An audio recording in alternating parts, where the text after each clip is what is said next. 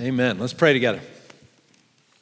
Lord, thanks for that reminder from Amos chapter 6. Let justice roll like a river and righteousness like a mighty stream. We pray, Lord Jesus, that you would make it so here among us. We pray that we'd be a people who care for justice and righteousness, and we thank you that you are committed to producing justice and righteousness both in us as individuals and within us as a church, and we just pray that we would be tender before you, moldable before you, that we wouldn't resist you in any way, but that we would let you shape and transform us. Thank you for this amazing journey of walking with you and being transformed. And thank you that you're gentle with us and gracious with us. As we turn our attention to your word now, we pray that it would sit in authority over us and that we would take in what it has to say to us. And I pray, Lord, specifically that you would send your spirit through your word now to apply the truth of your word into our lives, that we wouldn't be people, as James says, that just hear the word and then walk away and don't do what it says, that we would be people who hear it and then obey it. We pray it in Jesus' name, amen. Amen. How are we doing? Everybody good? Good. Well, it's good to see you guys. If you've got your Bibles, turn with me to Isaiah chapter 9. We're going to look at the last half of Isaiah chapter 9 and some of chapter 10 and 11. So we're going to move through in that way. Now, we are in this section of Isaiah that has been challenging, at least for me. I don't know if you've been with us through the weeks, but it's a section where God is speaking about his discipline of his people, his judgment of his people. And so there's some things that we need to take in a little bit hard. And as I've been thinking about this, I've been wondering if you find it hard as well. And I wonder if one of the reasons that we find it hard is because we're not really all that often used to speaking about God's discipline, about his judgment, that we like to talk about his love and his mercy and his grace, and those are good things, and somebody say amen, that we like to talk about those things, but we may be a little less familiar with God's discipline, with his judgment. And we may not have fully thought through. I mean, I bet, and I hope that you've thought through sort of in a very nuanced way, all the ways that God shows his love. I mean, I hope that's something you're seeing in your life, that you recognize 1,000 different ways that God expresses his love, his mercy into your life and into the lives of those around you. My guess is, if I were to take a survey, that most of us have not thought in as nuanced a way about his discipline, about a God who is completely and perfectly just and cares very much for holiness and righteousness. And so, this section of Isaiah is really all about those aspects of who God is. And so I think they're necessary for us. And as I was thinking about this section, I think it relates to a story that I heard that I was thinking about. In, what was the year? In 1962, at the height of the Cold War and the Cuban Missile Crisis. You guys remember the Cuban Missile Crisis? Some of you do. Some of us weren't around yet then. But the USS Beale. Do you know the story of the USS Beale? USS Beale is a warship in the United States fleet, and it is part of the blockade that surrounds Cuba during the height of the Cuban Missile Crisis and the Cold War. And in October of 1962, the USS Beale started picking up things on its sonar, on its radar, right? And began to pick up the presence of a submarine, a Russian submarine, as it were. And this Russian submarine was inching closer and closer to the blockade, a little too close for comfort for the USS Beale. And so the captain of that ship did what a good captain does. He went to the protocol and said, all right, our job is to launch depth charges down, and these aren't live rounds, these are depth charges down on the Russian submarine. And the goal of launching those depth charges is to get that submarine to surface, to get them to come up and acknowledge their presence, and then get them to turn around and kind of get the heck out of Dodge, right?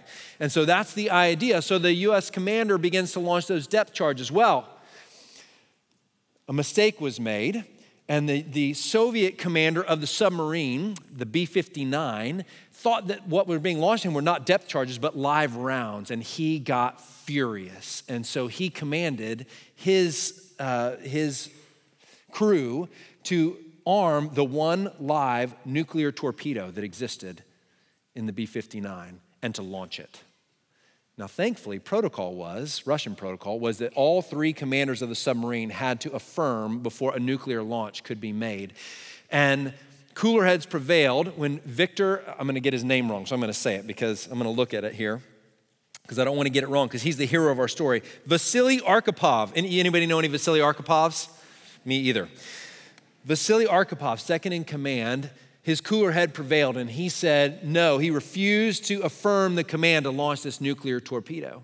And because he did, he said, we need to surface, we need to get new orders from Moscow, we need to understand more what's going on before we launch this.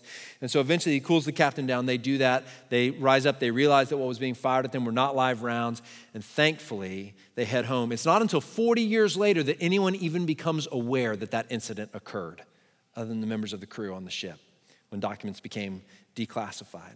Now here's why I tell that story. Because it can be really dangerous to misunderstand the intentions of someone's actions, right? That Russian submarine commander almost started a nuclear war because he believed that live rounds are being fired at him. He misunderstood the actions of his counterpart. And I think often when it comes to God's discipline, we fail to understand God's intentions in it, the intentions behind his actions of why he's doing what he's doing. And because we do, we encounter, I think, great danger in understanding what God is up to. When we fail to understand God's intentions, we can fail to understand what he's up to with his discipline. And failing to understand why God disciplines and how God disciplines can be greatly dangerous to us. Would you agree with that? So here's the deal. Last week or the last couple weeks, we've really been talking about what God disciplines, right? So we talked a lot about justice and righteousness and what it looks like when we don't have justice and righteousness in our lives or in our midst corporately. And so because we were understanding that God commands justice and righteousness of his people, and when it fails to be present, we saw what he does in response or what he is responding to. But what we really need to understand is not just what God responds to in terms of a failure of justice and righteousness, but also why he responds and how he responds. So what is God's discipline like? Let's think about it a little bit today. I want to give you 4 things that are sort of lessons in why God disciplines and how he disciplines, so that when that discipline is present in our life, we would recognize it. Now here's the danger. The 2 errors that we tend to make when we think about God's discipline, right? The first error is that we would assume that God never disciplines his people. We think a lot about God as loving, he's merciful, he's gracious. We know that the blood of Jesus, if we're a follower of Christ, has covered our sins, and therefore we've been spared from the eternal wrath of God. Would everybody say amen to that?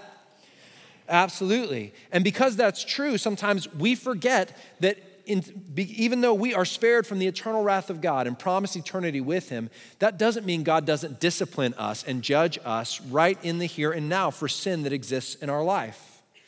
That disciplinary actions take place in our lives. 1 Corinthians chapter 11, if you've read it before, in verse 30 and 31 and 32, Paul is actually writing to the Corinthians and he's saying, you're doing some things that don't please God. He says in particular, you're taking the Lord's Supper in a way that's unworthy of him. You're not examining yourselves, you're just continuing in your sin, and you're not worried at all about the fact that you're sort of eating the body of Christ and drinking the blood of Christ symbolically, and you're just still continuing in these sin patterns. He says, when you do that, he says, that's sinful. God doesn't like that. And he says, as a result, many among you are sick, and some have even died. In other words, he's saying God is disciplining you, even in a very strong way. God is disciplining you for failing to align yourself with what he calls righteousness. So one mistake we can make is we can believe that God doesn't do that sort of thing. And if we believe God doesn't do that sort of thing, then whenever difficulties come into our life, we'll never identify them as his hand of discipline. We'll just identify them as something else. Do you see the danger of that? Church, do you see the danger of that? If God is disciplining us, as a good father, we want to identify. Now, I'll say this, a great comfort that you and I can take is because God's a good father, he doesn't discipline us and intend to make it a mystery. Now, sometimes we can be hard-hearted. We can miss the fact that this is God's hand of discipline in our lives. We can miss that, but that's due to our own callousness. That's never due to God not making it plain that he's bringing discipline. Just like a good parent, when we discipline our kids, in the first service, I said, don't good parents discipline this way? And one kid in the front row went, no. But like good parents, right, we make it plain. When I discipline my kids, I don't make it a mystery what I'm disciplining them for. I don't go, I'm not going to tell you what you did wrong, but you're grounded for 2 weeks, right? A good parent doesn't do that. A good parent goes, here's where you've been off, okay? And here's what I want to correct. Here's what needs to change, right? God is merciful in that same way. When he disciplines us, he makes it plain what that discipline is for. Let me speak to the other error here, and it's not specifically what we're going to address today, but the other error is the error of, anybody read the book of Job in the Old Testament?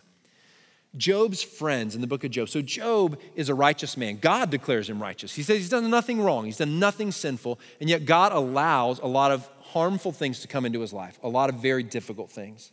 And when he does, all Job's friends surround him. Essentially, they come and they do well for a little while. They sit silently. They do what Jews call sitting Shiva, which means sitting in silence. It's what you're supposed to do. You're supposed to mourn with your friends when they're going through great difficulty. That's a great lesson for us. And they're great. For about 7 days, they sit silently. And then after day 7, they all start to talk. And that's where they go wrong. They turn to Job and they say, Job, surely you have sin in your life. Surely you have done something that God is displeased with. There's no other reason that these difficulties could possibly be coming upon you. And Job's response is to say, I haven't done anything wrong. I'm righteous before the Lord, which is a bold claim, but the Lord affirmed that claim. So I haven't done anything wrong. So if one of the dangers is believing that God would never, ever punish us, that discipline doesn't come and that it doesn't look like hard things coming into our life, if that's one error, the opposite error possibly is that we would assume that all things that are hard that come into our life are the result of sin in our lives. And that's not true either. Does that make sense, church? It's important that we understand that we have to live between those two tensions. Therefore, we have to ask God. The danger of believing that God would never discipline in this way is that we would have things going on in our life and we'd never ask God about it. We'd never ask him if there's any sin in our lives to search us and know us so that we might repent of those things and that he might be able to remove that hand of discipline, right? The other side of that is that we would assume that it's always the case and we would spend forever just going, I don't see any sin in my life, but it must be there, and we just keep hovering and living in guilt and shame that God doesn't intend us to. So the hard part, the tension of this text that we're about to look at is that we can't ever say it's always one or it's always the other, but we have to be nimble in being able to be before the Lord and allow him to show us which it is. Okay, church? All right, so let's look. 4 lessons that I want us to look at to help us understand why God disciplines and how he disciplines so that we might be more familiar with it and recognize it when it's taking place in our life. So we're going to leave behind the Job scenario now, okay? Some of you might find yourself in a Job scenario right now. We're not really speaking about that. We're now speaking about the sin in our lives that causes God's hand of discipline to come into our lives and understanding more of the why and the how behind that. Okay, so the first thing that we see, and the first lesson that we learn is in chapter 9, and we're gonna look at chapter 9, verse 8 through chapter 10, verse 4. And the first thing we see is such a simple truth. It's that God is committed to our righteousness. God is committed to our righteousness. So much so that he cares more about you and I becoming righteous than he cares about us being comfortable, than he cares about us having things. He cares more about our righteousness than about any other thing in our lives. Now think about all the great blessings God has poured into your life and recognize that he cares about none of those things more than he cares about you being righteous. In fact, the death of Jesus on the cross makes no sense at all apart from the truth that God cares deeply about our righteousness because he sent his son to die in order to accomplish that righteousness in us.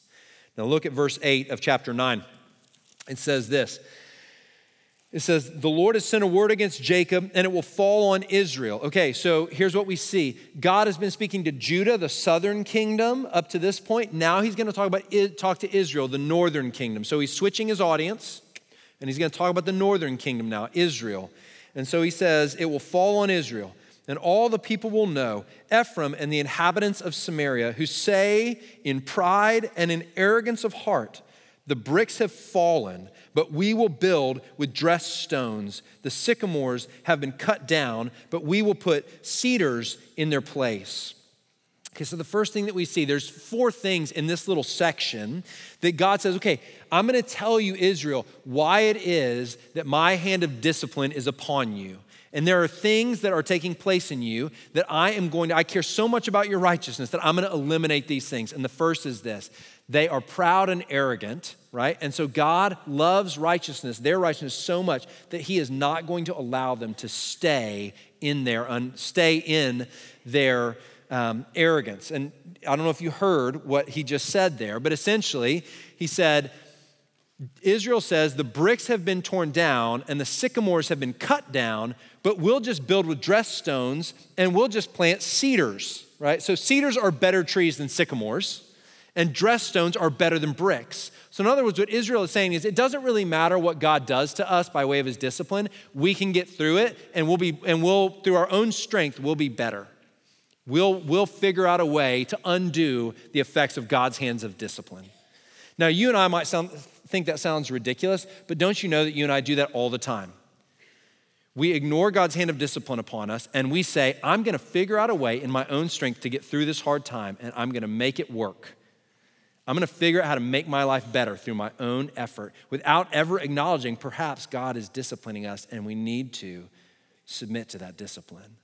So that's the first thing. He says, look, I'm so committed to your righteousness. I'm going to continue to eliminate your sense of trusting yourself as being the right pathway for you. Then the second thing he does, look down at verses 14 through 16. So just a few verses down, a little lower, he says this. He says, so the Lord cut off Israel head and tail, palm branch and reed in one day. So those are symbols, and now he's going to tell us what those symbols are for. The elder and honored man is the head, and the prophet who teaches lies is the tail. For those who guide this people have been leading them astray, and those who are guided by them are swallowed up. So in other words, what he's saying is, Israel, your leaders, your prophets, your elders, those who are in charge, they have been leading you astray. And essentially what he says, I'm going to cut them off. I'm going to eliminate those leaders. So honestly, good news for us is that God says, if your leaders are leading you astray, I won't allow them to be your leaders for long. That's how committed to your righteousness I am. I will remove people from positions of influence and authority over my people when they lead my people astray. That's the second thing he does that shows how committed he is to our righteousness. And the third is this, verse 20, chapter 9, verse 20. So now go down just a little bit further. And this one's going to sound weird, okay? But stick with me, because again, it's another symbol that the prophets love to use symbols. So here's what he says. He says, they, meaning the people, they slice meat on the right, but are still hungry. And they devour on the left, but are not satisfied. Each devours the flesh of his own arm. That's weird, right? So here's what he's saying. He's painting an image, and he's saying, Israel is never satisfied with what she has. In other words, what he's saying is, when you fail to practice righteousness and my hand of discipline is upon you, I'm so committed to you becoming righteous that I won't allow you to feel satisfaction in your unrighteousness. I will always make you feel like there should be more, there's something more going on, there's something more I need of. Has anyone felt that? Where you're like, it doesn't matter how much wealth you amass, it doesn't matter how much material stuff you amass, it doesn't matter how many people like you, how much popularity you have, it doesn't matter how successful you are in school, none of it seems to satisfy. And the reason it doesn't satisfy is because when all those things come without righteousness, they absolutely cannot satisfy. He's painting the image by saying, you can imagine like a large piece of meat, essentially. And he's saying they slice on the right and they get all their stuff from there, and then they're still not satisfied. They're still hungry, so then they take from the left side. In other words, they're just getting everything they can possibly get to be able to be satisfied, and none of it ultimately satisfies them. He's painting this image of a group of people who are gorging themselves with food and yet never feel full. They just keep eating and eating and eating. And one of the great penalties of that, one of the great travesties of that, tragedies of that, is that he says right after that, he says, Ephraim and Manasseh, who were brothers, Ephraim and Manasseh, they're tribes of Israel. And he says, they devour one another. In other words, here's what happens. When you keep consuming and nothing satisfies you because you're steeped in unrighteousness, and God is saying, I'm committed to your righteousness, so I'm not going to allow you to feel satisfied. You're still going to feel empty no matter how much you consume. When you do that, you're going to keep consuming, and eventually there's going to be a competition for resources between you and the other people who are doing the same thing. And if you're consuming and they're consuming and you're consuming and they're consuming, eventually there's not enough for both of you, and what's going to happen? You're going to be at war with one another, and you're going to devour each other. So there's a breakdown of relationships that happens as a result of being unrighteous, because you're never satisfied, and when you're never satisfied, you start competing with everyone around you for the things you think you need. And believe me, that doesn't just happen with material resources, it happens with relationships, right? where you start to feel like if they've got that person's love and affection, I need that person's love and affection, and if they're giving to them, they can't give it to me, and so we compete for that. Anyone who's had more than one kid knows that. You watch your kids compete for your affection, and you're like, no. There's enough to go around here, right? There's enough love for everybody. So those are the things that he says. I'm so committed to your righteousness. I'm going to begin to eliminate those things from your life. Now, here's the thing you can pay attention to, church, family, right? Is you can start to say, are these things taking place in my life? Am I feeling a sense of absolutely not being satisfied no matter how much success I seem to have? Is that going on in my life? We can look and we can say, is God eliminating, like, as even my best efforts never seem to get the job done, right? I'm trying to build with those dressed stones, but it just seems like they keep getting torn down. If that's taking place, that could be a sign that God's hand of discipline is in your life. Are you following the wrong leaders, right? This is a dangerous question for me to ask right now, right?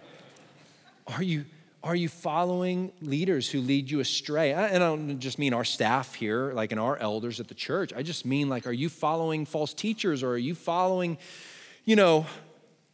anyone who's bearing influence in your life and they're leading you astray? I mean, watch. Are they being cut off? Is their influence being thwarted? That's an indicator that perhaps you're following the wrong leaders and God will cut them off. It's an indicator of discipline in our own lives that God is doing that. All right, so the first thing in these chapters is that God is committed to our righteousness. And not just because we thrive when we're righteous, but because it glorifies him. I mean, ultimately, let's not make this about us, okay? It's not ultimately about our thriving and that God is committed to us thriving. We do thrive when we live out righteousness because God is so good that he's made it so that when he is glorified, we are satisfied. When he is glorified in our lives, we thrive. That's our best version of life. And God didn't have to make it that way, did he? God, who's supreme over all things, could have just simply said, I'm in charge and I'm gonna be glorified, and it's right for me to be glorified because there's no one else like me. And it doesn't matter whether you thrive when I'm glorified or not. But God is so good that he has determined that when he is glorified, we experience our fullest version of life. When he is glorified by our righteousness, we experience our fullest version of life. That's how good he is. So, God's committed to our righteousness. The second thing we see in verses 5 through 19 of chapter 10 is that God uses the wicked to discipline his people. Let me say that again. God uses the wicked to discipline his people. Now, we have to have a category for this, right? So in Israel's case, it's going to be Assyria. You guys remember Assyria? We've talked about them a lot. They're this foreign army that's coming, this nation that is about to just take over the entire region, and Israel sees them coming, and they choose to, fight against them, and there's this whole thing that goes on, a struggle with them. But at the end of the day, if you're an Israelite, here's what you're thinking. Okay, God, we may not be great, but they're way worse than us. How on earth can you be good and use them to discipline us? That doesn't make any sense. It's like you're rewarding wickedness. If you're an Israelite, that's exactly how you would have felt. Now, perhaps some of you have felt that way as a part of the church. Perhaps you feel in our society that the church has been pushed to the boundaries, pushed to the border, has less and less influence. And perhaps you would feel that maybe the wicked are thriving. Those who stand in opposition to God's declared will and ways. So what do we do? What's the right response of the church, of the people of God, when the wicked are thriving and the people of God seem to be pushed to the borders, seem to be hindered and hampered at every turn? What's the right response? I'll tell you what we're prone to do. What we're prone to do is to say, God, are you paying attention? God, are you good? God, are you strong enough to do something about this? That's what we're prone to do. But the right thing to do is to say, God, you must have chosen to let the wicked have an upper hand on your people because your people need to be disciplined. So show us where we need to repent. Show us why you've brought about this state of affairs where the wicked seem to be thriving and your people seem to be under the hand of discipline. Show us why. Do you see that, church? If you don't have a category for this, that the wicked are used to discipline God's people, if you don't have a category for that, you will not know what to do when the wicked thrive. But if you have a category for it, then you know what to do. You fall down in repentance and you say, show me how to move forward in repentance. Let's see how he expresses it here to Israel. Look with me at chapter 10, verses 5 and 6. He says this. He says, Ah, Assyria, the rod of my anger, the staff in their hands is my fury. Did you catch that? He says, the staff in the hands of the nation of Assyria is my fury. In other words, when they come and swing their staff and they hit you, guess who that is? He says, that's me. Then he says, against a godless nation, he's talking about Israel, against a godless nation I send him, and against the people of my wrath I command him, to take spoil and seize plunder, and to tread them down like the mire of the streets. God is saying that he disciplines his people, and he uses the wicked to do it. He's not declaring that Assyria is not wicked. In fact, he's going to go on to say about them, Assyria, you didn't acknowledge that you were the staff in my hand. You failed to acknowledge, in fact, you in arrogance and pride, Assyria, said that we will conquer and tread down everyone beyond what God was wanting us to do. And in verse 12, a little word of comfort for God's people. In verse 12, here's what the Lord says. When the Lord has finished all his work on Mount Zion and on Jerusalem, so he's talking about his people, when he's finished that work, he will punish the speech of the arrogant heart of the king of Assyria and the boastful look in his eyes. So he also says, I use the wicked to punish my people, but they will not last forever. It will not last forever. And is that good? It's good to be reminded of that. All right, so the third thing that we see then in this section of text, chapter 9 through 11, is that God's discipline will always produce our good even when that seems impossible. God's discipline will always produce our good even when that seems impossible. This passage made me think of a sledgehammer, so I grabbed one. We're going to demonstrate God's discipline today. Any volunteers? Come up. No, I got one hand over there. Brave soul. Good job. No, I'm not going to call you up. I was thinking about this as I read these chapters, it really feels like God is taking a sledgehammer to his people, doesn't it? This thing is heavy, by the way. I got this from a friend who's way stronger than I am. It really feels like God is taking it just seems destructive at every turn. It just feels like God is just pounding and pounding and pounding on his people, and it's just hard to read. And so we're prone to think of God's discipline looks a lot like this, that it's not ultimately, it just causes a lot of carnage. But actually, God says, my discipline is not actually much like that. My discipline's actually a lot less like a sledgehammer and a lot more like this. I don't know if you can see this or not. This is a surgical scalpel. It's actually not. It's an X-Acto knife I got from Michael's, but they won't sell me surgical supplies, so this is the best I could do. But can we imagine it's a surgical scalpel? And all the doctors are like, goodness gracious. He says, my discipline's a lot less like this. It feels like this, right? But actually, it's like a surgical scalpel. I'm going in, I'm cutting out all the things that are trying to kill you. And afterwards, if you've been through surgery, sometimes when you get cut open and you're recovering, does it feel like this hit you? Yeah, it feels like you just got hit with that. But in actuality, what happened is a very skilled craftsman of a surgeon, I hope and pray, went in and took out all the things that were potentially going to cause your life to end. Went in and cut away all the things that were never meant to be there. And with great skill and great precision, took out just what needed to be took out. That's what God is saying his discipline is like. My discipline's a lot more like a razor than it is like a hammer. I cut away the things in you that ultimately are killing you, and I take them away. And yes, it's discipline, but it's discipline that will help you to live. It will keep you alive. So, how do we see that in this text, right? We'll look at Isaiah chapter 10, verse 20. What God does is he preserves a remnant from the nation of Israel. And it's really cool how he does it. So watch. In chapter 10, verse 20 through 23, he says this, in that day, the remnant of Israel and the survivors of the house of Jacob will no more lean on him who struck them on Assyria, but will lean on the Lord, the Holy One of Israel. In truth, a remnant will return, the remnant of Jacob, to the mighty God. For though your people Israel be as the sand of the sea, only a remnant of them will return.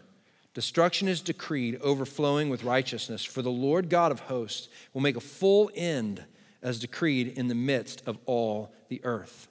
Okay, so in case you didn't catch what he's saying there, Israel had had a promise from God, and they relied upon that promise. And that promise was given to Abraham in Genesis chapter 12, that he would bless Abraham so that he might be a blessing to all the nations, and he would make him a mighty nation. And so Israel had that promise, and they had some other promises from God that were made to David, that David would always have a king on the throne, right? There were some other promises that throughout that God had made to Israel. And so Israel counted upon those promises because they recognized that God is unchanging and that God is always truthful and that God doesn't lie, and therefore those promises would be fulfilled.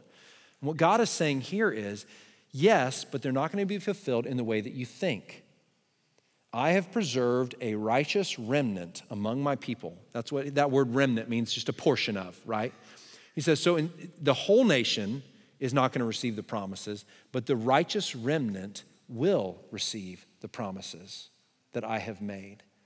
And through that righteous remnant, I will send the one who is the ultimate fulfillment of every promise I've ever made. I will send him. He's going to come.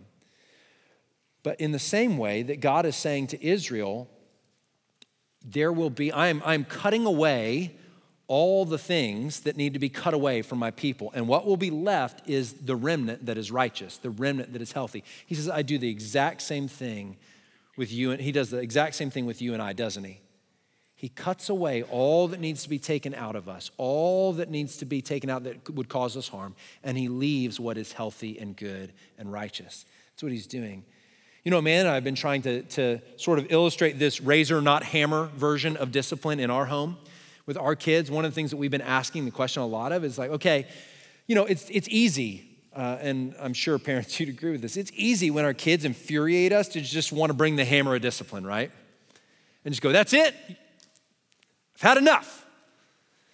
6 weeks, you're grounded, whatever, you know. But the problem with that is that it's not very specific. It doesn't necessarily instruct our kids in what it is we want to cut away from their life and what we want to leave in place. And so one of the things the men are trying to do is actually emulate this idea of God's remnant, leaving a remnant as part of his discipline and how he operates that, this razor precision. So we talk a lot about whenever our kids do something. So for instance, like when one of our kids does something that's disrespectful to someone, rather than just punishing them for that, we try and get really razor sharp about what it is that we can do that will help them understand what it is we want to cut away from their lives. So we'll discipline, we'll say, okay, you're grounded or you're getting a spanking or whatever it may be. You're probably not supposed to say you spank these days and age, but it's against the rules, I think, or something. So, you know, you make...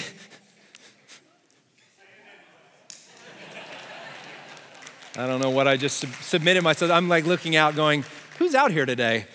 What? Anyway, so we'll discipline, but we will also say, okay, you know, what happened when we disrespected that person? Well, we probably made him feel bad. Why do we make him feel bad? Because we made him feel unimportant or unvaluable. Okay, what can we do to help them feel valuable? What can we do to honor that person that we dishonored? So we'll have them write a note or have them go and say, hey, I want to tell you what I actually really honor, what I love about you, right? Because what we want them to know is the way that God disciplines is that he disciplines with a razor, not a hammer. That he comes in and he says, I'm gonna cut out the things that need to be cut out, and I'm gonna leave the things that are there to help you thrive. Does that make sense? Yeah, so if that illustration helps you, if it doesn't, leave it behind, all right? So last thing is this, don't fall over. Last thing we see in these sections is this, and it's like a word of relief. So everybody take a deep breath and exhale, because we get a word of relief here at the end of this section where he says, the perfect righteousness of Jesus will make God's discipline a thing of the past one day. Isn't that good? One day, God won't have to discipline us anymore. Oh man, do I look forward to that day. Listen to what he says in Isaiah chapter 11. He's going to talk about Jesus, right? And if you remember in Isaiah chapter 6, he talked about this stump. He said he's going to discipline his people. He's going to cut the tree down and burn the stump, right? But he's going to leave the stump in place. The holy seed is the stump, he said in Isaiah chapter 6. He's going to return to that same image now of the stump. And look at what he says. There shall come forth a shoot from the stump of Jesse, all right? That's David, the King David, that's his father, Jesse, right? So Jesus was in the line of David and in the line of Jesse. So he says he's gonna cause a shoot to come from the stump of Jesse, and a branch from his roots shall bear fruit. And then listen to this description of our King Jesus. And the Spirit of the Lord shall rest upon him, the Spirit of wisdom and understanding, the Spirit of counsel and might, the Spirit of knowledge and the fear of the Lord. And his delight shall be in the fear of the Lord. He shall not judge by what his eyes see, or decide disputes by what his ears hear, but with righteousness he shall judge the poor, and decide with equity for the meek of the earth. And he shall strike the earth with the rod of his mouth, and with the breath of his lips he shall kill the wicked. Righteousness shall be the belt of his waist, and faithfulness the belt of his loins. And then listen to what happens when Jesus rules and reigns. Here's what happens when Jesus ushers in his reign of perfect peace. The wolf shall dwell with the lamb, and the leopard shall lie down with the young goat, and the calf and the lion and the fattened calf together, and a little child shall lead them. The cow and the bear shall graze. Their young shall lie down together, and the lion shall eat straw like the ox. The nursing child shall play over the hole of the cobra, and the weaned child shall put his hand on the adder's den. They shall not hurt or destroy in all my holy mountain, for the earth shall be full of the knowledge of the Lord as the waters cover the sea. Here Isaiah is telling us that it's not the righteous remnant of Israel that is their hope, but the one who will come from that righteous remnant. He will fulfill the righteous requirement of God, and that the people of Israel never could. Therefore, through faith in him, they and all the people of the world who would believe in him can be made righteous. And God's discipline will become a thing of the past. Do you see what he's saying? He's saying, my hand of discipline has been on you, it's been on you, it's been on you, but ultimately I will send one who will fulfill all the righteousness that you never could. And because of him, because of what he does, you can be made righteous. Not by your own effort, but because he is the one. He is the one. And if you'll believe in him, he will make you righteous. And then one day, when he ushers in his kingdom of perfect peace, I will no longer discipline you. My hand of discipline will be moved back. I'll never have to do it again. Isn't that good? Sometimes I think, God, are we just going to continue on the cycle forever where you discipline me? Like I do something wrong, you discipline me because you're a good father, you discipline me, and then I learn my lesson, and for at least a while, I seem to be doing well, and then I run right back to it again. 6 months, a year later, whatever. And then here comes the discipline again. And then we just keep repeating that cycle. Oh, anybody tired of that? He says someday, because of Jesus, righteousness will reign and my discipline will stop. We'll never need it again. Oh, I look forward to that day. Oh, I look forward to that day. So what is our right response to God's discipline?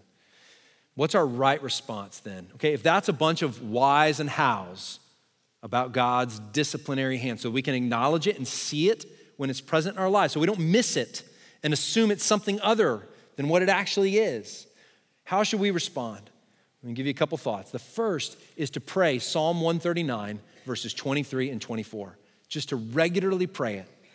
Search me, O God, and know my heart. Try me and know my thoughts, and see if there be any grievous way in me, and lead me in the way everlasting. Just make that your prayer. The second thing we should do is we should ask God to cause us to hate our sin and to make us grieve over our sin. I mean, how many of us really grieve our sin? I mean, really think, I hate the fact that I just did that. I hate the fact that I feel that way or look at those things or think that way about that person.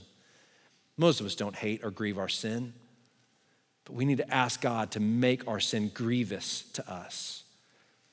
The third thing is ask God to help us wait patiently under his hand of discipline. I can tell you, friends, church family, God knows exactly how long to leave his hand of discipline in place. And more often than not, it's going to feel like that hand of discipline is in place longer than we would want it to be. Usually, God's hand of discipline, because we think, okay, that should be enough now. I think I've learned my lesson. And God, I think, with a great sense of, says, no, not yet. Not yet. The discipline continues. So ask God to help us wait patiently under his hand of discipline. And then finally, meditate on and rejoice. And when I say rejoice, I mean out loud, okay? Rejoice out loud in the righteousness of Jesus and look to his reign of righteousness and peace. Know that it's coming. Long for it. Learn to long for it. Learn to say, oh, that day, I can't wait for that day. And to rejoice out loud that Jesus has made it so that we can guarantee it's coming and that it will come. And then when it comes, his discipline will be no more. Let's pray. Lord Jesus, thank you for your mercy and for your discipline. Thank you that you know just how to discipline us, that you do it with perfect wisdom, that you're never in error when you discipline us.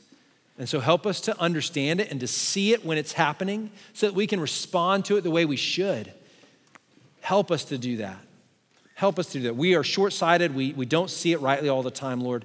So have mercy on us. Show us when that's the case. And Lord, thank you for this kind word, reminder that Jesus was going to come and make everything right. Oh, how we needed to see that at the end of this hard passage. So thank you for that. Thank you for the reminder that we have a perfectly righteous King and that through him, all things will be made right, including us. We pray in Jesus' name. Amen.